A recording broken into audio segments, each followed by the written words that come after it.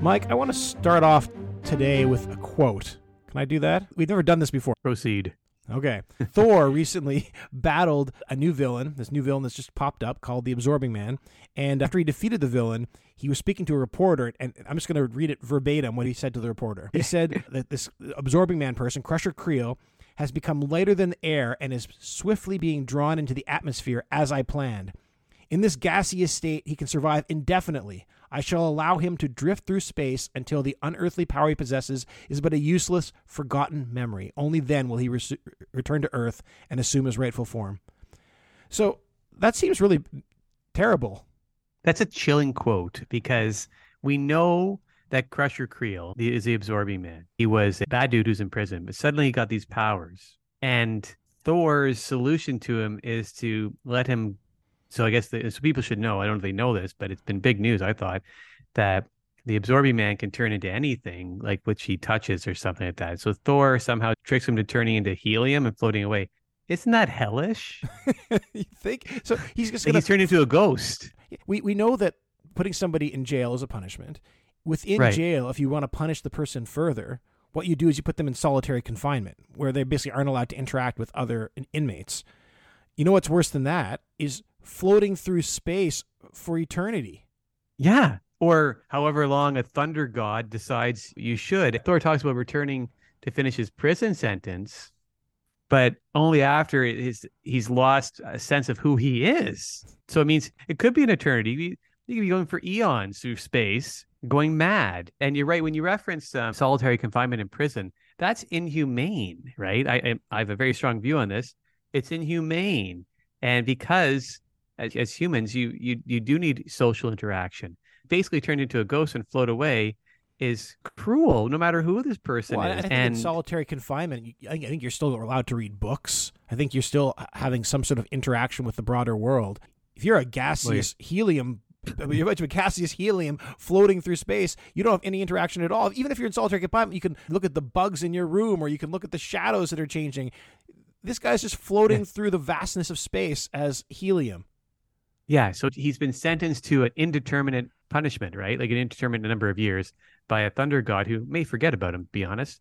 But even if he doesn't, if Thor doesn't forget that he has basically got a prisoner floating through space in a gaseous form, it's chilling that a well-regarded superhero would choose this type of punishment. And you got to ask why. And it feels like if Thor had killed him, just murdered this guy, we would be having a conversation. There'd be a lot of people up in arms that these superheroes would just take the law into their own hands and murder people who they feel free to do that to.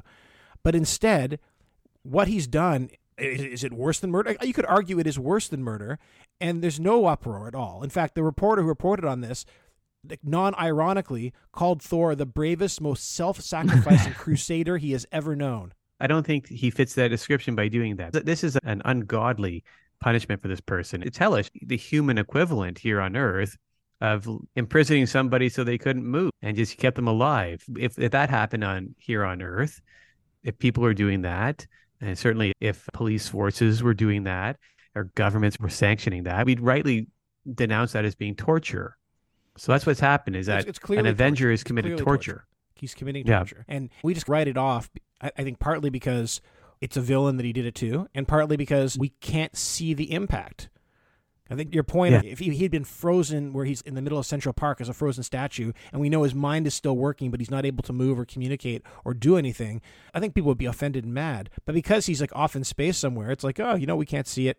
We'll just ignore it and call Thor the bravest, most self-sacrificing. How is it self-sacrificing? What did he Did he sacrifice anything? Nothing. And this skips over.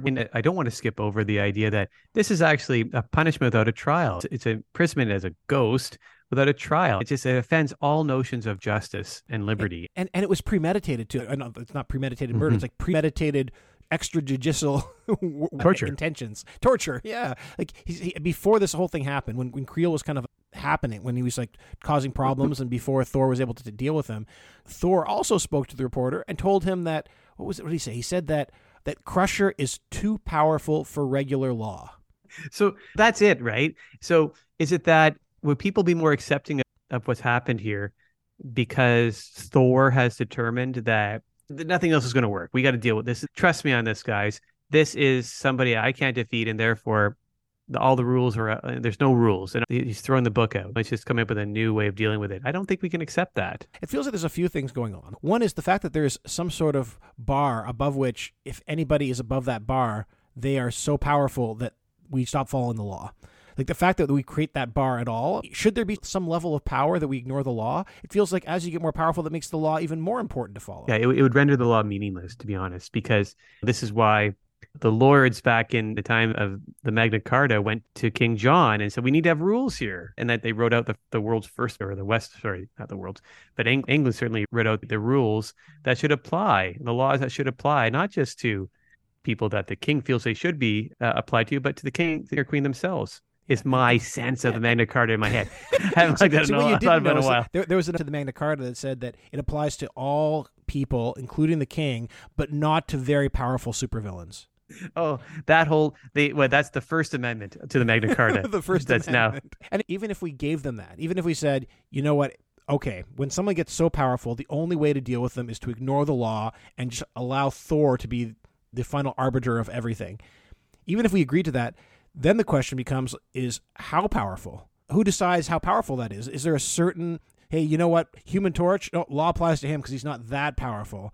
But, you know, the Thing, he's so powerful that the law doesn't start applying to him. Do we have some sort of ranking of power levels of individuals? And if you are a villain, your goal is to get as close to that top of that bar as possible without going over?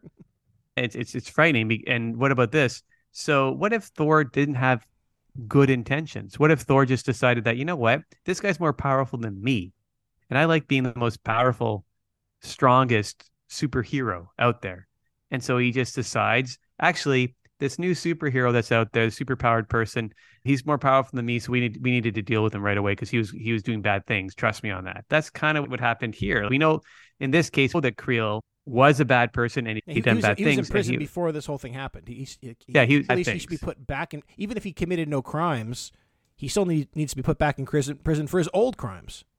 That's right. But so in that case, though, we know he's done bad things. I don't say he's necessarily a bad person, but he's done bad things, and he's battling Thor, and that's enough for Thor to decide, because he's so powerful, I'm just going to be judge, jury, and executioner. Judge, jury, and torturer. And torturer in chief. And how do we know that Thor couldn't just, with that new power that he has, this authority, he could just do that whenever he feels like, if somebody is threatening him? Like, what if there's, I don't know, Hercules comes around, right? Hercules might be stronger than Thor if Hercules exists, if the Greek myth. And he says, no, you guys don't know. I know Hercules. He's a bad dude. He's stronger than me. And so I battled him and I killed him, or turned him into, I don't know, I tied him to helium balloons and he's floating through space forever. Whatever. I made him hold the earth for all eternity with a raven plucking at his liver.